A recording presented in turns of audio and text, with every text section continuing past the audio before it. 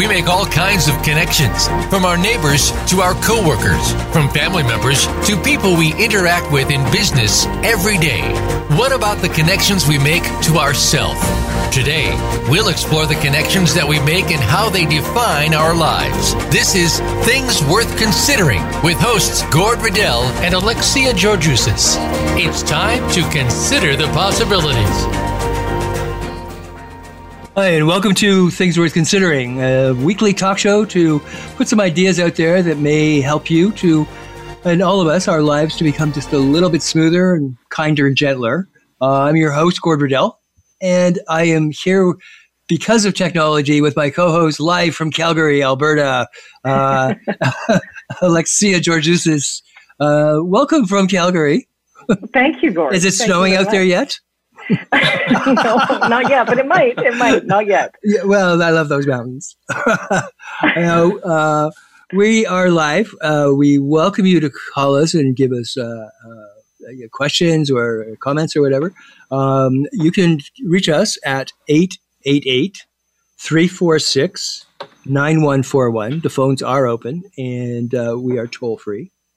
So I'm just wondering if people out there, if do you ever feel that you are bombarded by the amount of information, for lack of better words, that comes to you in social environments?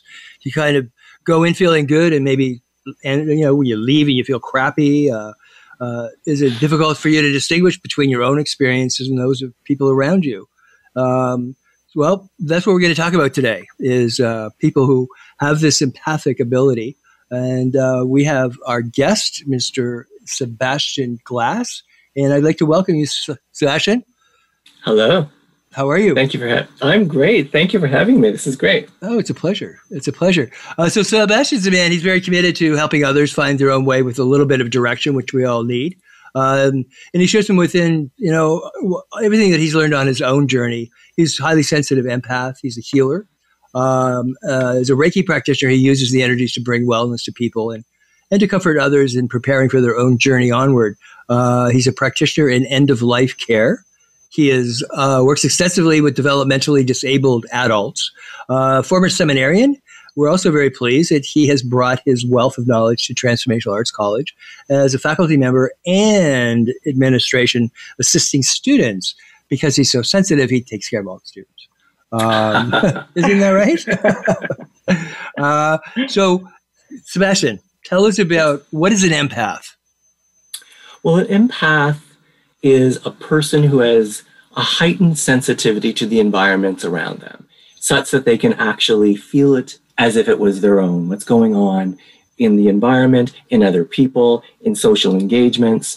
It can be a beautiful thing at its best, and it can also be very much a burden when it's not working very well for people. And in my experience, talking to many empaths or self-professed empaths who come through the college in particular, there's often a lament.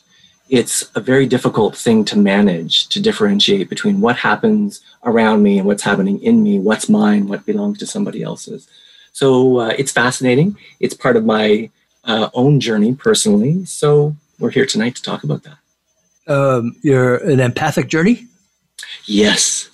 Tell me about it. Journey. If you want to. Well, to be fair, I was born with a heightened sensitivity, not understanding it, and not being in an environment that fostered that or knew what to do with that. Sure. It made life very difficult. So early in life, I think as a teenager, I decided that I had had enough of the complication and really closed it down and became quite hard-hearted, to use this term. And I actually became quite hostile to deep sentiments and sentimentality even in other people, because it was a dangerous territory for me. I kept getting absorbed into other people's innerscapes. And but in that's a great word. It's a good word. Good. They're innerscapes. Innerscapes. Yeah. I like it. So in the last few years of my own healing journey, as a means of developing my own spirituality, I recognized that I had to own this part of myself and to see the gift of it. But that required doing some extensive self-work, some forgiveness, that I mean attending to my relationships and my responsibility to those relationships in a very different way. So TAC has been instrumental actually, in helping me do that. And I remember the intuitive arts course, which I actually teach now. Surprise. Being one of the greatest obstacles for me about 4 years ago when I first took it, I was quite closed off to all this stuff, all these exercises. This woo-woo stuff. It was a little woo-woo, I have to admit, to me. But to be fair, I really wanted theory. I had just gone through 8 years of university. I wanted to buy the book. I wanted to understand it conceptually. I wasn't interested in engaging my personal experience. That was territory, a bit too dark for me. But TAC opened a door and actually strong-armed me into standing up and having those experiences. And it changed me. It was a game changer. And I was very... Sorry, Scott. I think you've identified something really important around your own experience where as a child having an environment or growing up where it wasn't accepted, and it is part of, our culture, and especially for men and boys. Yeah. But and also with women, I mean, I can speak as a girl as well, depending on the dynamic in the family, it can really be something where, we don't teach children how to be comfortable with their emotion and what to do if they're witnessing someone else having, strong emotions. And especially when the sensitivity, because that idea of shutting down and pulling back, I think is really common, even in the naturopathic profession and many of the health services professions. I think many people that go in are very empathic. And then the burnout and the exhaustion comes because it's like what you said, getting kind of drawn into this innerscape without having a healthy boundary or awareness, but you have to do this other part of your own work, then take responsibility. Yeah, no, that's very true. That's very true. I think that, the number of people in medicine that I've, encountered that are just burned out, they're angry, they're tired, and it's simply because they went in, sort of this light, and it gradually got just covered over and covered over and covered over, and they can't get out. They feel that, they're just kind of trapped in there. We call it burnout, but it's kind of like that's the place that they'll break through is from that burnout, exactly. Breaking open. Yeah. Breaking open. Yeah, exactly. Yeah. I saw this great analogy just recently, if you take an egg and you break it and you open it, then whatever was in it dies. But if it's open from inside, the life comes out of it. Oh, I like that. That's beautiful. Isn't that great? I thought that was just really a great, analogy. I thought, wow, that's amazing, because it's from inside that it comes, I understand being a male and empathic as well. My mother cried, I cried, and then I would be shamed for it.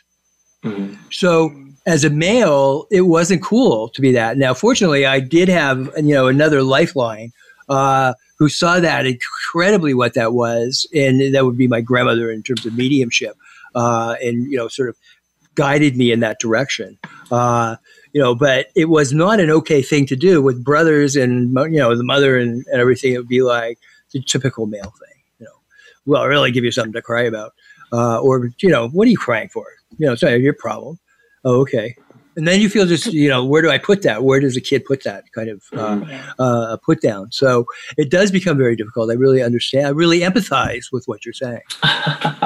Well said. We've actually referred to the emotion of around crying, grief, sorrow, these kinds of things. But there are other emotions that can really slam into the empath's body. Anger, in particular, hatred. Hostilities in the environment. Those are the most violent. And once they get in, they're very hard to manage, and they get hooked into what might be unresolved angers in you, which makes it even more complicated to parse out the distinction. So that's why knowing your own emotional landscape is really, really important if you're going to start doing the discernment process. So I found sorrow was, I could squelch my sentiment. But the anger piece, there's something almost violent about it. It has a life of its own, and it's quite frightening. And to this day, I'm actually rather afraid of it because it hooks you and it pulls the very beast in you out, and not pretty to see. Well, no, and I think that, this idea of again, the culture, like Gord was saying how it was, if his mother cried, for me, it was more my father cried, and, he happens to be Greek. So it's a different, and again, just not that that's true of all Greek people by any means, but it was acceptable. It was part of the emotion, and it was mostly to do with sentiment or sadness or nostalgia or kindness. But I'm curious, Sebastian, because you had said that you kind of grew up with this sense of being highly sensitive. And one of the things that I know Gordon and I've talked about a lot is that, there is a benefit to having a label or a description, but it's not necessarily good to attach to it. But I am curious about, I think it's very important for people to, again, embrace their emotional field. But for you, do you find that there is a difference between someone who's very highly sensitive compared to somebody who's empathic? I think that's true. And I think the highly sensitive person, there's a lot of similarities, and they have a lot of the same needs to be alone, a lot of downtime, a lot of quiet time, because they're both usually in possession of a highly sensitive nervous system. But the empath does something that's not typical of the highly sensitive person. The empath actually absorbs into themselves as if it's theirs. They take on to themselves. And I think there's something quite precious if you can learn to manage it. When I do Reiki, for example, a recent client who was going through an incredibly difficult time. Now, I wasn't aware of that, and I did the session with her and absorbed that entirely. And it was incredibly rattling for me, but it gave her such relief. She was no longer holding it in herself. It was now in me. Now, I didn't quite understand that until we did the debrief later, but there is something about being able to shoulder that and give a bit of relief to someone if you don't become overwhelmed by it. If you can understand, this is something I'm carrying for someone, I'm going to help process this. This isn't mine. I'm not stuck with it. This isn't my life. But that takes time and learning to get to. Otherwise, a lot of empaths who absorb that information carry that. They don't know how to discharge it, to process it, to let it go. And it becomes part of their own ongoing lived experience. It is a burden. It becomes part of their body for some people. It does. It does. You're right, Gord. That accumulation of anger and so on, and you just watch them packing on pounds. They're not eating extraordinarily or anything, but suddenly they're like getting quite heavy. And that extra weight is it's the crap that they're carrying, not from what they ate. It's energetic. It's like these globs of, there's really no words that can describe, but we can certainly tell what it feels like when we sort of suck something like that in. I know when I have anybody leaving from the school, like when we do the compassion circle, for instance, when we used to in the olden days be able to actually meet and have it live before we were like put into outer space here with all this technology, I was always really, really aware of making sure they were closed. Their energy centers were brought back in from being really open to being, closed. Because you get on like the subway system in Toronto, and there's a lot of people who are in really bad moods, or they're angry, or they're, under a substance of some sort, which is, sending another haywire experience out. And it's not unusual then for empaths to be able to pick that up. So by the time they get home from like this really nice experience, they can feel like crap, and because if we don't have that awareness, we blame like what's wrong with me? Why am I in a bad mood? And then they spend an evening trying to figure out why they're in a bad mood, which isn't necessary. Mm-hmm. And it's also, Gord, you're right. And even in terms of my practice that, yes, people carry it in the body. And I think that's a part of, the awareness of the boundary, and also humility, where it's like, wait a minute, I'm not here to carry somebody else's, maybe, because one of the things we can talk about is the old practice of Tonglen, where you sort of basically move, work with the energy, but you don't hold it in the body. Right. Which is different. Right. Yeah, it's very different. It's very different. But it's kind of like I was always taught, being a conduit. So to take that energy and bring it in as the empath does, then becomes, then now what do I do with it? I have to not only bring it in and I have to keep that moving. And that's why I see it very energetically. I love that. That's beautiful. It's the only way it can. Otherwise, if what I do, if I tune in with you and I bring in that feeling, then I've owned your feeling, and I'm going to have to carry it until I can figure a way to move it out. Right. Because you're not going to reach over and say, here, all you did was share it. Right. Right.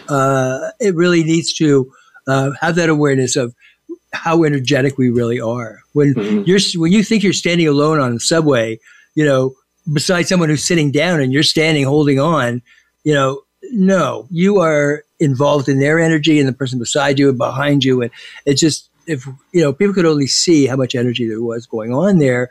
And, we're either going to take it in or we're going to figure out how to buffet it,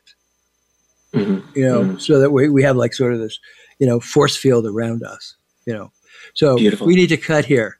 You are listening to Things Worth Considering, and we will be right back. Our phones are open. Call us.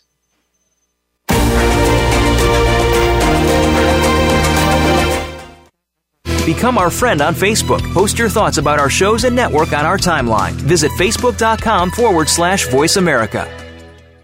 Imagine a place where ancient wisdom and modern research combine to create a non-judgmental, dynamic educational environment. We believe learning is much more than just theories. It is the application of those theories that anchor your learning deep inside yourself. Our physical, emotional, intellectual, and spiritual selves are embraced and nurtured, learning how to create an internal balance. This is Transformational Arts College of Spiritual and Holistic Training. Since 1988, we continue our mission of spiritually focused education for all who seek. We offer integrative personal development and professional training in spiritual psychotherapy, holistic healthcare, spiritual director, coaching, and esoteric studies. We are located in Lawrence Park in Toronto on Yonge Street, north of Lawrence Avenue. It's easy to get to and harder to leave. Visit our website at transformationalarts.com or inquire at TAC@transformationalarts.com or call us toll free at 1-888-TAC-SELF. Transformational Arts, bringing body, mind, and spirit together. It's your world. Motivate, change, succeed. VoiceAmericaEmpowerment.com.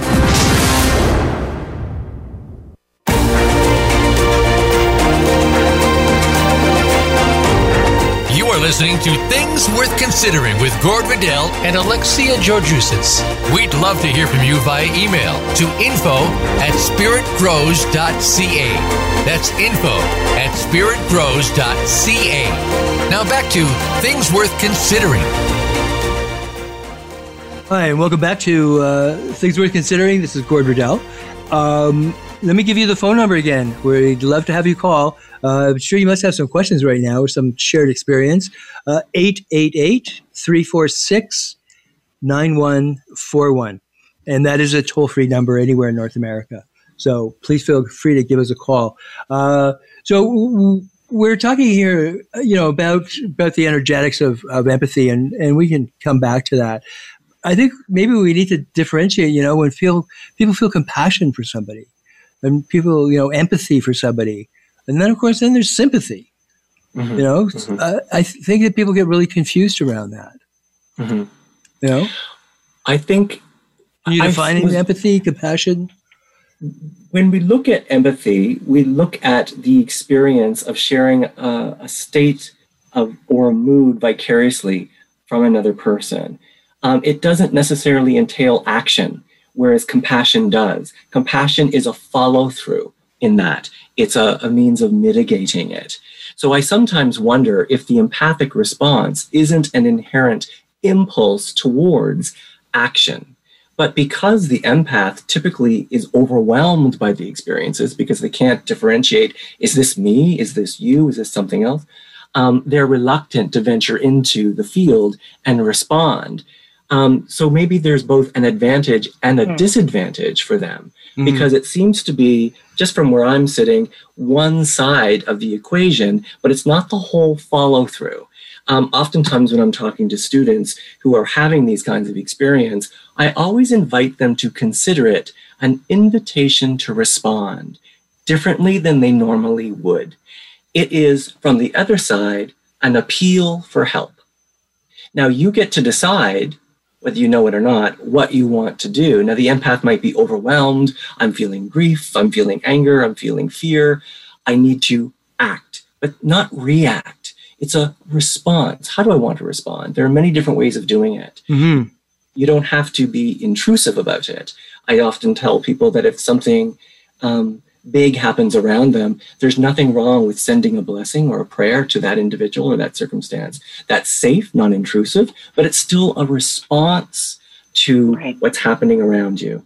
Those are my thoughts. Yeah, I think that sometimes it's one of the kindest responses we can have to empathy might be to do nothing. Mm-hmm. Like just to sit there and sit with somebody. When someone is feeling really terrible, and everybody else around is trying to make them all perky and look for the good thing, the good stuff that's going to come out of it, and all things happen for a purpose, and sort of these horrible things that we say to people. It's usually to make ourselves feel better, that we did something. I gave her some nice words to say, but sometimes just going and just sitting with somebody in silence and just, maybe holding their hand or just touching their arm or something. Yeah, that says so much. It does, and it's the being part, not doing. Exactly. Because I think that's what it's very threatening too, though. Yes, it can be, and because it's that sense of how do I sit with this discomfort and witness, and I think that's why people often will struggle and either shut down. I know that I've done that before, or gotten, a sense of awareness of, wait a minute, that there's something happening that I'm feeling too much here. But it's having that discernment, and what you were saying, Sebastian, about being able to recognize you can still respond. And the response can be, no, I'm not doing anything, but I am going to be with this sense of prayer or sending them kindness, and know that I don't have to react, because I think that's what often will happen when people are in that place of being overwhelmed by so much emotion, that suddenly they're going to attract people that will say jump, and they'll say how high. Yes. And I think that can happen when you don't have a grounded sense of your own, inner world, what you were saying about mentioning earlier. Yes. Alexia, I so loved that thought. Choosing to do nothing, as Gord's suggesting in some situations, is a choice. For a lot of empaths, they feel kind of blindsided by the experience, and they're starting to react. And that is not exercising agency. So you can, with discernment, decide this is not something I can entangle myself with. It's not in my best interest. This is not something I can do. This might not be the right thing to do. I'm opting to sit quietly by, or to even remove myself. And maybe, though, that is the kindest thing you can do, too. It could be. It could be. And it's just your presence. Moving scale. So people have to discern. They have to, first of all, know what limitations they have. Right. And you have to know yourself really well. But I think a lot of empaths shirk from responding because they're so overwhelmed. And what do they sit with? They sit with anxiety, not peace. Yeah. They feel that they have actually not exercised their agency in a responsible way, that they're actually hiding from life. And it's not a good feeling. Yeah, that's very well said. I really like that. I'm very curious, Sebastian, what your experience is around this with. Sometimes I've met people who have much more empathy, or really upset when more around, it doesn't really matter in terms of life, whether it's different parts of the planet, the Amazon forest, animals, but not so much for human beings. So they're more empathetic. And I find that curious. And I think that, of course, it's all valid and very important, but I am curious when I see people that they can have such an open heart for anyone except human beings. Well, first of all, to be fair, human beings are not easy. we're not an easy thing to be involved with intimately. We are a bit hard on one another. But there are empaths that have affinities quite specific to geographical locations. You hear this sometimes in the spiritual community. Sometimes it's very explicit, and sometimes there's just a kind of understanding that there's a space. Some people have it with elements, with the forest, with water. You hear this quite often. Some empaths have an affinity with animals. This has been popularized by the whisperer, the horse whisperer, the dog whisperer, right. That sort of thing. That kind of inner understanding, inner connection to the inner life of the animal. That is not uncommon. I think when we use the term empath, the go-to is to refer to the emotional connection. It's almost like telepathy. It's emotional exchanges back and forth, which I think is quite normal. We're all doing it. But yes, you're right. Some people do have more of an affinity with the earth itself, areas of the earth, elements, animals, and not so much people. It's true. Right. Yeah. I think that, I'm just conjecturing here, but the empathy to the earth, or the empathy to animals or so on, is different insofar as we can't feel what they feel per se, empathetically, because we're not of that species. And it's very scary because, empathy asks you to do something very, very scary that sympathy doesn't. And that is that it asks you to find that place in yourself that can feel that woundedness, that can feel that sorrow, or whatever it might be. And it's from that place that I connect to you. That makes sense? Yeah. So I have to be willing to be an empathic person and a practitioner. I have to be willing to risk going into my own storage compartment of feelings and woundedness and things that happen to me. And that's why, again, what you're saying is so true, that we need to have an understanding of those things. So when I touch it, in order to touch you, then it doesn't put me into that place again because it's been dealt with. But what it does is it just says, I know, I've been there. I love that. Right. My thought on that as you were speaking is that in the healing journey, how refreshing it must be to have somebody being able to have a deep connection to a wound that I'm still harboring and reluctant to even get close to. And yet while they share that, they've spent time with it, and suddenly we speak energetically the same level. And my fear becomes alleviated. If you could do it, maybe I can too. I'm no longer feeling quite so alone. I know you know this, but I'll say it for the audience who might not. In psychotherapy, we often tell people, you can never lead a client anywhere that you're not willing to go yourself. So if you aren't able to go to those depths yourself, you will never be able to guide them there. Yeah. So that's really important because that's how the energy exchange works in the intimacy it's of like hiring a tour guide. They've never even been to the country themselves. Right. right. But they're a tour guide. Yeah. Right. It's the same thing. We have to be willing to risk that, So I think that it demands, I think that the mature empath is called upon to, not only have an understanding of themselves, but also have a very strong level of courage in order to be able to step into those empathic situations. Because the more you do it, the more you'll be surrounded by it. Well, that's right. And there's something really powerful in terms of witnessing and being witnessed, incredibly healing. And I think that it helps us to create more community. And I'm curious. There's a girl talking for you. Where are the guys in this? What? They have gone to their cave.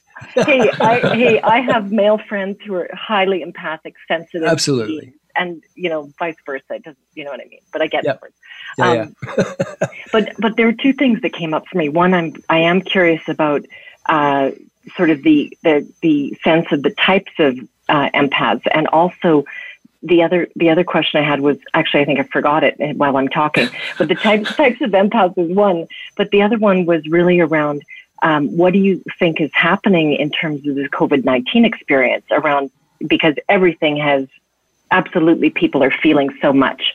And I think that it's not only people who are highly empathic or sensitive, but that is also something that I think is people are having to deal with. Mm-hmm. I was teaching Total Self 6, the intuitive arts course, at the time of the COVID-19 outbreak. So that was a big part of our conversation, and I used it as a teaching tool, understandably. So can you sense this new climate, this new current when you go to the supermarket? When people didn't want to get close to each other and somebody sneezed or coughed and all of a sudden you looked at them with suspicion. Yeah. It was little gestures, but suddenly there was a climate of fear and suspicion and anxiety. It was so thick for some of us.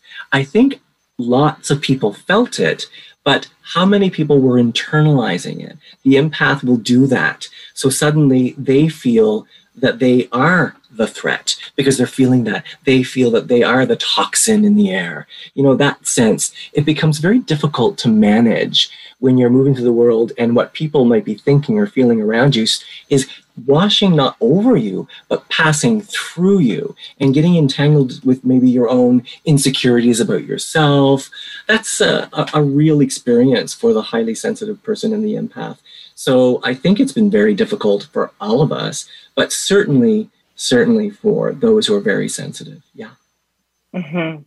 And in terms so of much, types of, sorry, go ahead. No, I was going to say, it's so much about not being a burden. I think that's because empaths, in the early stages, feel burdened upon. They don't want to be burdened, and I think that causes that pullback. It also really causes some of that anger. But that becomes a real problem later in life when you have the parent, saying, well, it's probably better I go to a nursing home or I do this or whatever because I don't want to be a burden on anybody. Nobody said anything about being a burden, but suddenly that is sitting in the middle. That's your new elephant in the middle of the room is this burdensomeness. Mm-hmm. Mm-hmm. Yeah. And I think that there is a sense of sometimes when people are in a place of suffering, and I think part of it is because, again, it goes back to not learning how to lead your internal world. Getting to know it. That know thyself is so incredibly wise, and it will always be. But I also think that there is criticism around empaths that, they're too sensitive, like what you were saying earlier, and not having good boundaries. Because I think that that's really important, especially with people who are working in healthcare of any sort, I know for myself, it's really important to have that kind of ability to be compassionate. But if you feel the empathy that's coming up, then how to work with this. And I think that's a big piece that will prevent people from being overwhelmed. Mm-hmm. Really important to have that sensitivity. But it also starts in a very practical grassroots way. For example, look at your relationships, the kinds of basic everyday relationships that you have. Do you have good functional boundaries operative there? It's a good tell. Because if you don't, then your inner life is going to not reflect anything different. So I often tell people to start there. Start at ground zero with your inner circle, your immediate friends, family, and start developing, because it really does become reflective of what's going on inside of you. And then increasingly you can make your circle of healthy boundaries extensive, and you can negotiate it because it's never going to be fixed. That's not healthy. It's always going to be in flux, and you want to be able to dance and move with life a little bit. But too much rigidity is not good, but too much flexibility is also not your friend. So finding your sweet spot day by day, moment by moment, is really the exercise of living well for any of us, particularly for the empath, who has to negotiate through a whole sea of data that lots of people don't even take into consideration. Oh, I love that. That's great. A whole sea that people don't take. It's true. It's very true, right? Yeah. In terms of what's being noticed and what is being felt. And that's the deepening of the inner practice. I think that's so important. Yeah, it's kind of like if we're not tripping on it and grabbing it with our hands, and it's not there. And if that's what I keep saying. If only people could see the interaction of all of our energies. And I really discovered by like working with these electronic platforms how you can really establish an electric, you can get that current going. And, we've had some really cool healing things and people are like, whoa, that was really wild. And yet here we are, little 2-dimensional beings shaking our head and blinking. And that's, very different than working in a 3-dimensional, live capacity. Yes. But we just don't see it. We just don't see what our possibilities are. We need to take a break here. I would like to once again invite you to give us a call. We would love to talk to you, hear your experiences. We're at 888-346-9141. The phones are open, and we would love to hear from you. We'll be right back.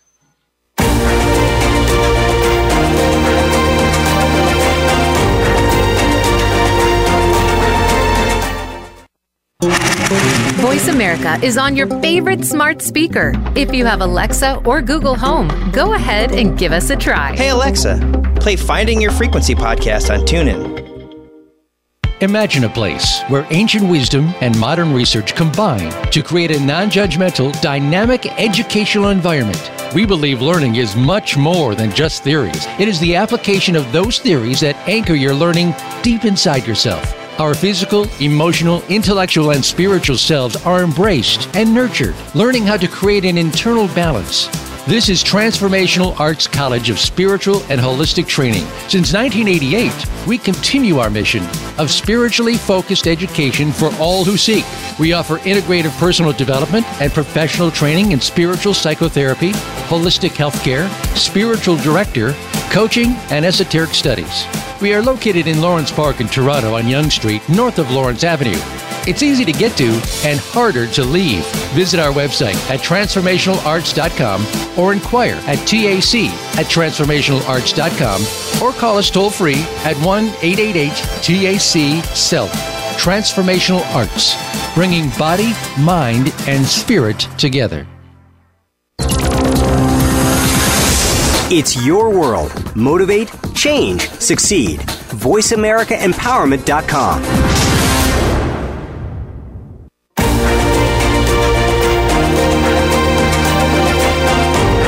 You are listening to Things Worth Considering with Gord Riddell and Alexia Georgiousis. We'd love to hear from you via email to info@spiritgrows.ca. That's info@spiritgrows.ca. Now back to Things Worth Considering. Hi, and welcome back. Alexia and Sebastian and I are standing by. We're here waiting for the phone to ring. It's kind of like a bad date, eh?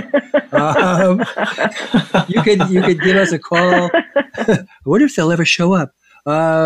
Toll free. It won't cost you anything other than a few moments on the air with us at 1-888-346-9141, and you're more than welcome to give us a call. So we're going to look at, which is kind of really important, is how do you take care of yourself? What do you have to learn? Mm-hmm. Mm-hmm. So there are a few things that are really, they really need to be part of an empath's lifestyle. And they're really quite basic. And that's why I refer to them as just the basics. And it's not alcohol. No, it isn't alcohol. Actually, it's a common one to go to. It's so true. Or it could be drugs too, right? Drugs or alcohol, absolutely. Anything that brings you down, I certainly have been there. I sympathize, but it's really not a long-term strategy to success. So, so that's not part of the basics. So put the wine bottle down. I just thought we'd throw that in quickly. Firstly, allowing some quiet time to emotionally decompress. At the end of your day, at the end of a meeting, at the end of a stressful situation, allowing yourself just to reset. Allow yourself to relieve some of the tension that your nervous system has held, because you are sensitive. There's nothing wrong with you. You're just picking up a lot of information, and just make that a lifestyle. I know I need 5, 10, even 15 minutes at the end of said event, at the end of my day. And allow asking other people in our lives to accommodate that. If they love you and care about you, they'll give you that. All right. There's nothing wrong with that. Mm-hmm. Another thing is practice meditation, of which there are many, many forms. So meditation is simply a technique to quiet the body, mind, using the breath. You can visualize, you can focus on an object, a candle, which I have beside me. You can use a mantra. There are many ways of doing it, and you don't have to do it for lengthy periods of time. It can, of course, be a part of a spiritual practice. There's certainly nothing wrong with that. But it's also a great technique for just decompressing and bringing yourself down. Another technique I would encourage is just safeguarding your sensitivities, honoring them and keeping them safe. This is Lifestyle 101, learning to politely say no when you And no need to. is a complete sentence, by the way. It totally is a complete sentence. I love that, Gord. And Sebastian, just to interrupt you for a second, the thing is that when you said it's basically the 101 lifestyle, but this to me is a huge deficit in our education system in terms of, teaching and supporting people, parents with small kids around and working crazy hours and then trying to find that time and space. But again, it's not something that is typically supported. Mm-hmm. Right? It isn't. Doing more and producing more tends to be encouraged. And if you're not doing, you can only ever not do enough. And that's just the society that we live in. And that's incredibly taxing on all of us, particularly for the highly sensitive empath. Yeah. But it makes it more important to what you said around a commitment to know, a safeguard, and also to have boundaries around. Yeah. And I think that's where, it's giving yourself permission to say, I can actually say no to this. Right. And I can choose to, and if somebody isn't going to respect that I need my 10 minutes, whatever it is, that's a little bit of an issue. Right? I think, I was going to say our manners get in the way of our ability to say no. We're such polite people.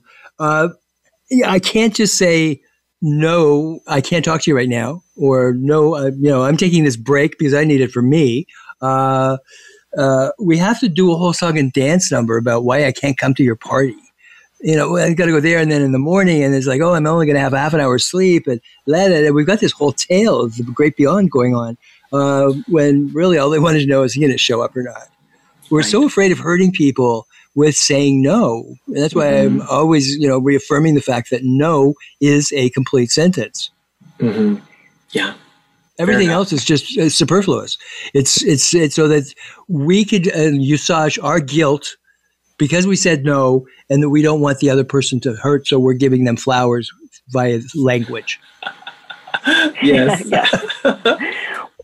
Well, and I think that part of it is with the say no is, and in terms of the socializing aspect, it's also recognizing how long or the people that are there. And again, I think what you were saying around safeguarding is that I don't think it needs to be over-explained. And that's where it's a challenge in terms of the self, the inner working, and learning that for yourself to say, wow, I actually don't need to take the bait if somebody says, oh my God, you're so sensitive, that you don't even have to rise to it. You can just allow it to run off your back. I'll show you sensitive. Smack. It's true. Right. There's an undercurrent to the term safeguard that is coming to me as we're talking about it. There's an honoring and a valuing of the treasure of one's sensitivities, of one's empathy. I'm safeguarding my treasure. I don't need you to get that. As opposed to hiding it because of shame. That's right. Yeah. Right. Yeah. So you need to reverse things rather than deferring to external authority. You're actually putting the authority into you. This is my treasure. This is my kingdom, and I am not allowing it to be violated. That means I'm going to take precautions in honoring it. I'm going to safeguard it and protect and make decisions accordingly. And that's an attitudinal shift that takes time and practice for the typical empath to reach. It's quite doable. I like Gord's use of the term, the mature empath. That's the maturation process, I do believe. Yeah. And you were saying that there are these basic things that people can do to help themselves. And I think part of it too is that definitely working with getting to know yourself. as well as part of it, right? So that you can discern and not, run away or shut down and, collapse or get ill. Because I think when we're working with energy and energetic people, that often that sense of taking it on is absolutely going to impact the physical body, the emotional body, all of it, right? It does. And there's a whole lot of learning that has to happen on the part of the person who's now going to guard themselves or safeguard, which I agree completely, is how do I connect with you then? Right. I now the fish out of water. I've got lots of air apparently, but I don't have any fluid to move with, kind of thing. So I feel disconnected. I'm going to feel much more alone. I think it's really important for empaths to work with, mentors. Yes. The mature person. That's why the COVID-19 thing was just so devastating for me, because I'm just such a huge fan of the elders, and I want them to be our elders. I don't want them to be our senior citizens in old folks' homes, nursing capacities. They have a lot of wisdom that has come from years and years of getting through life. Like I'm proud of my ancestors that because of them, I'm here. My DNA and my resilience, all of those things. So I think that it can become a very isolated experience from some of the things I think we're saying if we don't allow that person to have someone that they can, really be empathically taken care of. A thought on that, Gord, as you were talking again, it just came to me that the helping professions, the healing professions are a great structured means of channeling the empath's ability. And there are all kinds of protocols built into those systems such that you have that kind of concrete structure so that you know what you can do and when you can do it in a way. So I think that those kinds of professions, working with the vulnerable, I know when I work with the dying, I never feel overwhelmed by the experiences in those rooms. I don't know why. And there's a lot of powerful emotions, but I can hold that so smoothly because I know who I am in relation to it. However, when I move outside of that into the everyday world, there's no structure. And I actually have a much more difficult time negotiating the social arena than I do in those more tidy settings. Yeah. Well, I mean, most empaths are not very outgoing. We're kind of introverts. I'm an external introvert, kind of thing. I'm out there and people are like, you're an introvert, yeah, how much do you know about me? Nothing. Let me just sort of go to that, what you just said, because, what I'm getting is that, when we're with someone in the dying capacity, it's so authentic. It's just so real. There's just no place for structure. But then you talked about the healing professions as being so structured. And that's the place that we identified earlier on, that people can go in being very empathic, move with the structures. The structures are there with great intention, but they don't serve well energetically. And so people end up getting sick, burned out, angry, resentful, jaded. Welcome to the retired healthcare professional. But, and then when you're out, I mean, there's always that social awkwardness, kind of thing. But, being with someone in that depth of experience is just authenticity. It just is. There's no place to put that experience. If you try to structure it, that's always the hard part when I teach it, is you can't really structure it because everyone will be so different. So completely different. So I just want to say, I think there's three elements there. One is, you're just being so authentic. You're not looking for labels or a place to put it. Then there's the places that have the structure, and then there's just kind of the free walking down the sidewalk, and scratching our heads and going, I don't know what to do. Well, and the fact that, what you're addressing, Gord, is so important because it's, again, giving ourselves permission to see that there's so much more that that has to have a sort of a softer boundary. But first, it has to be talked about. It has to be shared. It has to be something where we bring this balance of, instead of the rigidity around the structure that Sebastian was talking about earlier, where it can be too rigid at the beginning of the show and then too open. But where's the balance? And I think, again, we have to bring that in as part of the human experience. And especially with people who are practitioners, to be very disciplined in knowing themselves and taking responsibility for their own, how to lead themselves so that they can actually be more supportive for the people that they're working with. Well, and lead themselves into a mentorship position. Exactly. Having one for themselves. Is what I'm very important. Or even people that can connect like this way to understand absolutely. Absolutely. It can be a peer group, but what happens is that the empath gets to a certain point and it begins to narrow down until you become the lone practitioner teaching people, where are you? And you're back into where you started, basically, and that's being drained out. I think there's a whole cycle here as to what the spiritual teacher does and doesn't do. Yeah. So, Sebastian, any sort of other comments or suggestions around? I know you've got Gord's going to announce what's coming up next week, which is very exciting. I do know that I'd like to, for whoever's listening who might have empathic sensitivities or have lived with them quietly or tried to figure them out loud, which some people do, you have my deepest sympathies. It's a very difficult journey to make, and it can be very confusing, but there is such a gift there as well. It has enriched my life so powerfully. So I would like to encourage people to really explore it responsibly and to find those mentors. I'm going to tell you how you can do that too.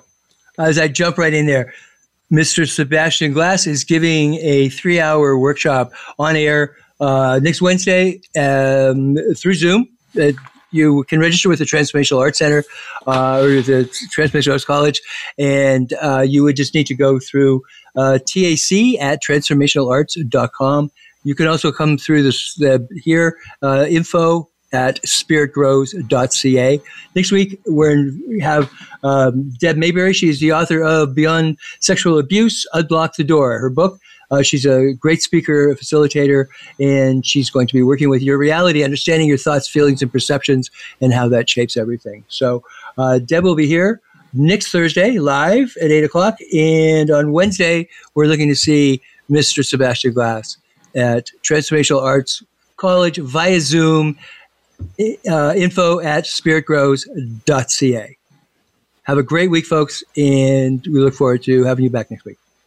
Bye now. Good night.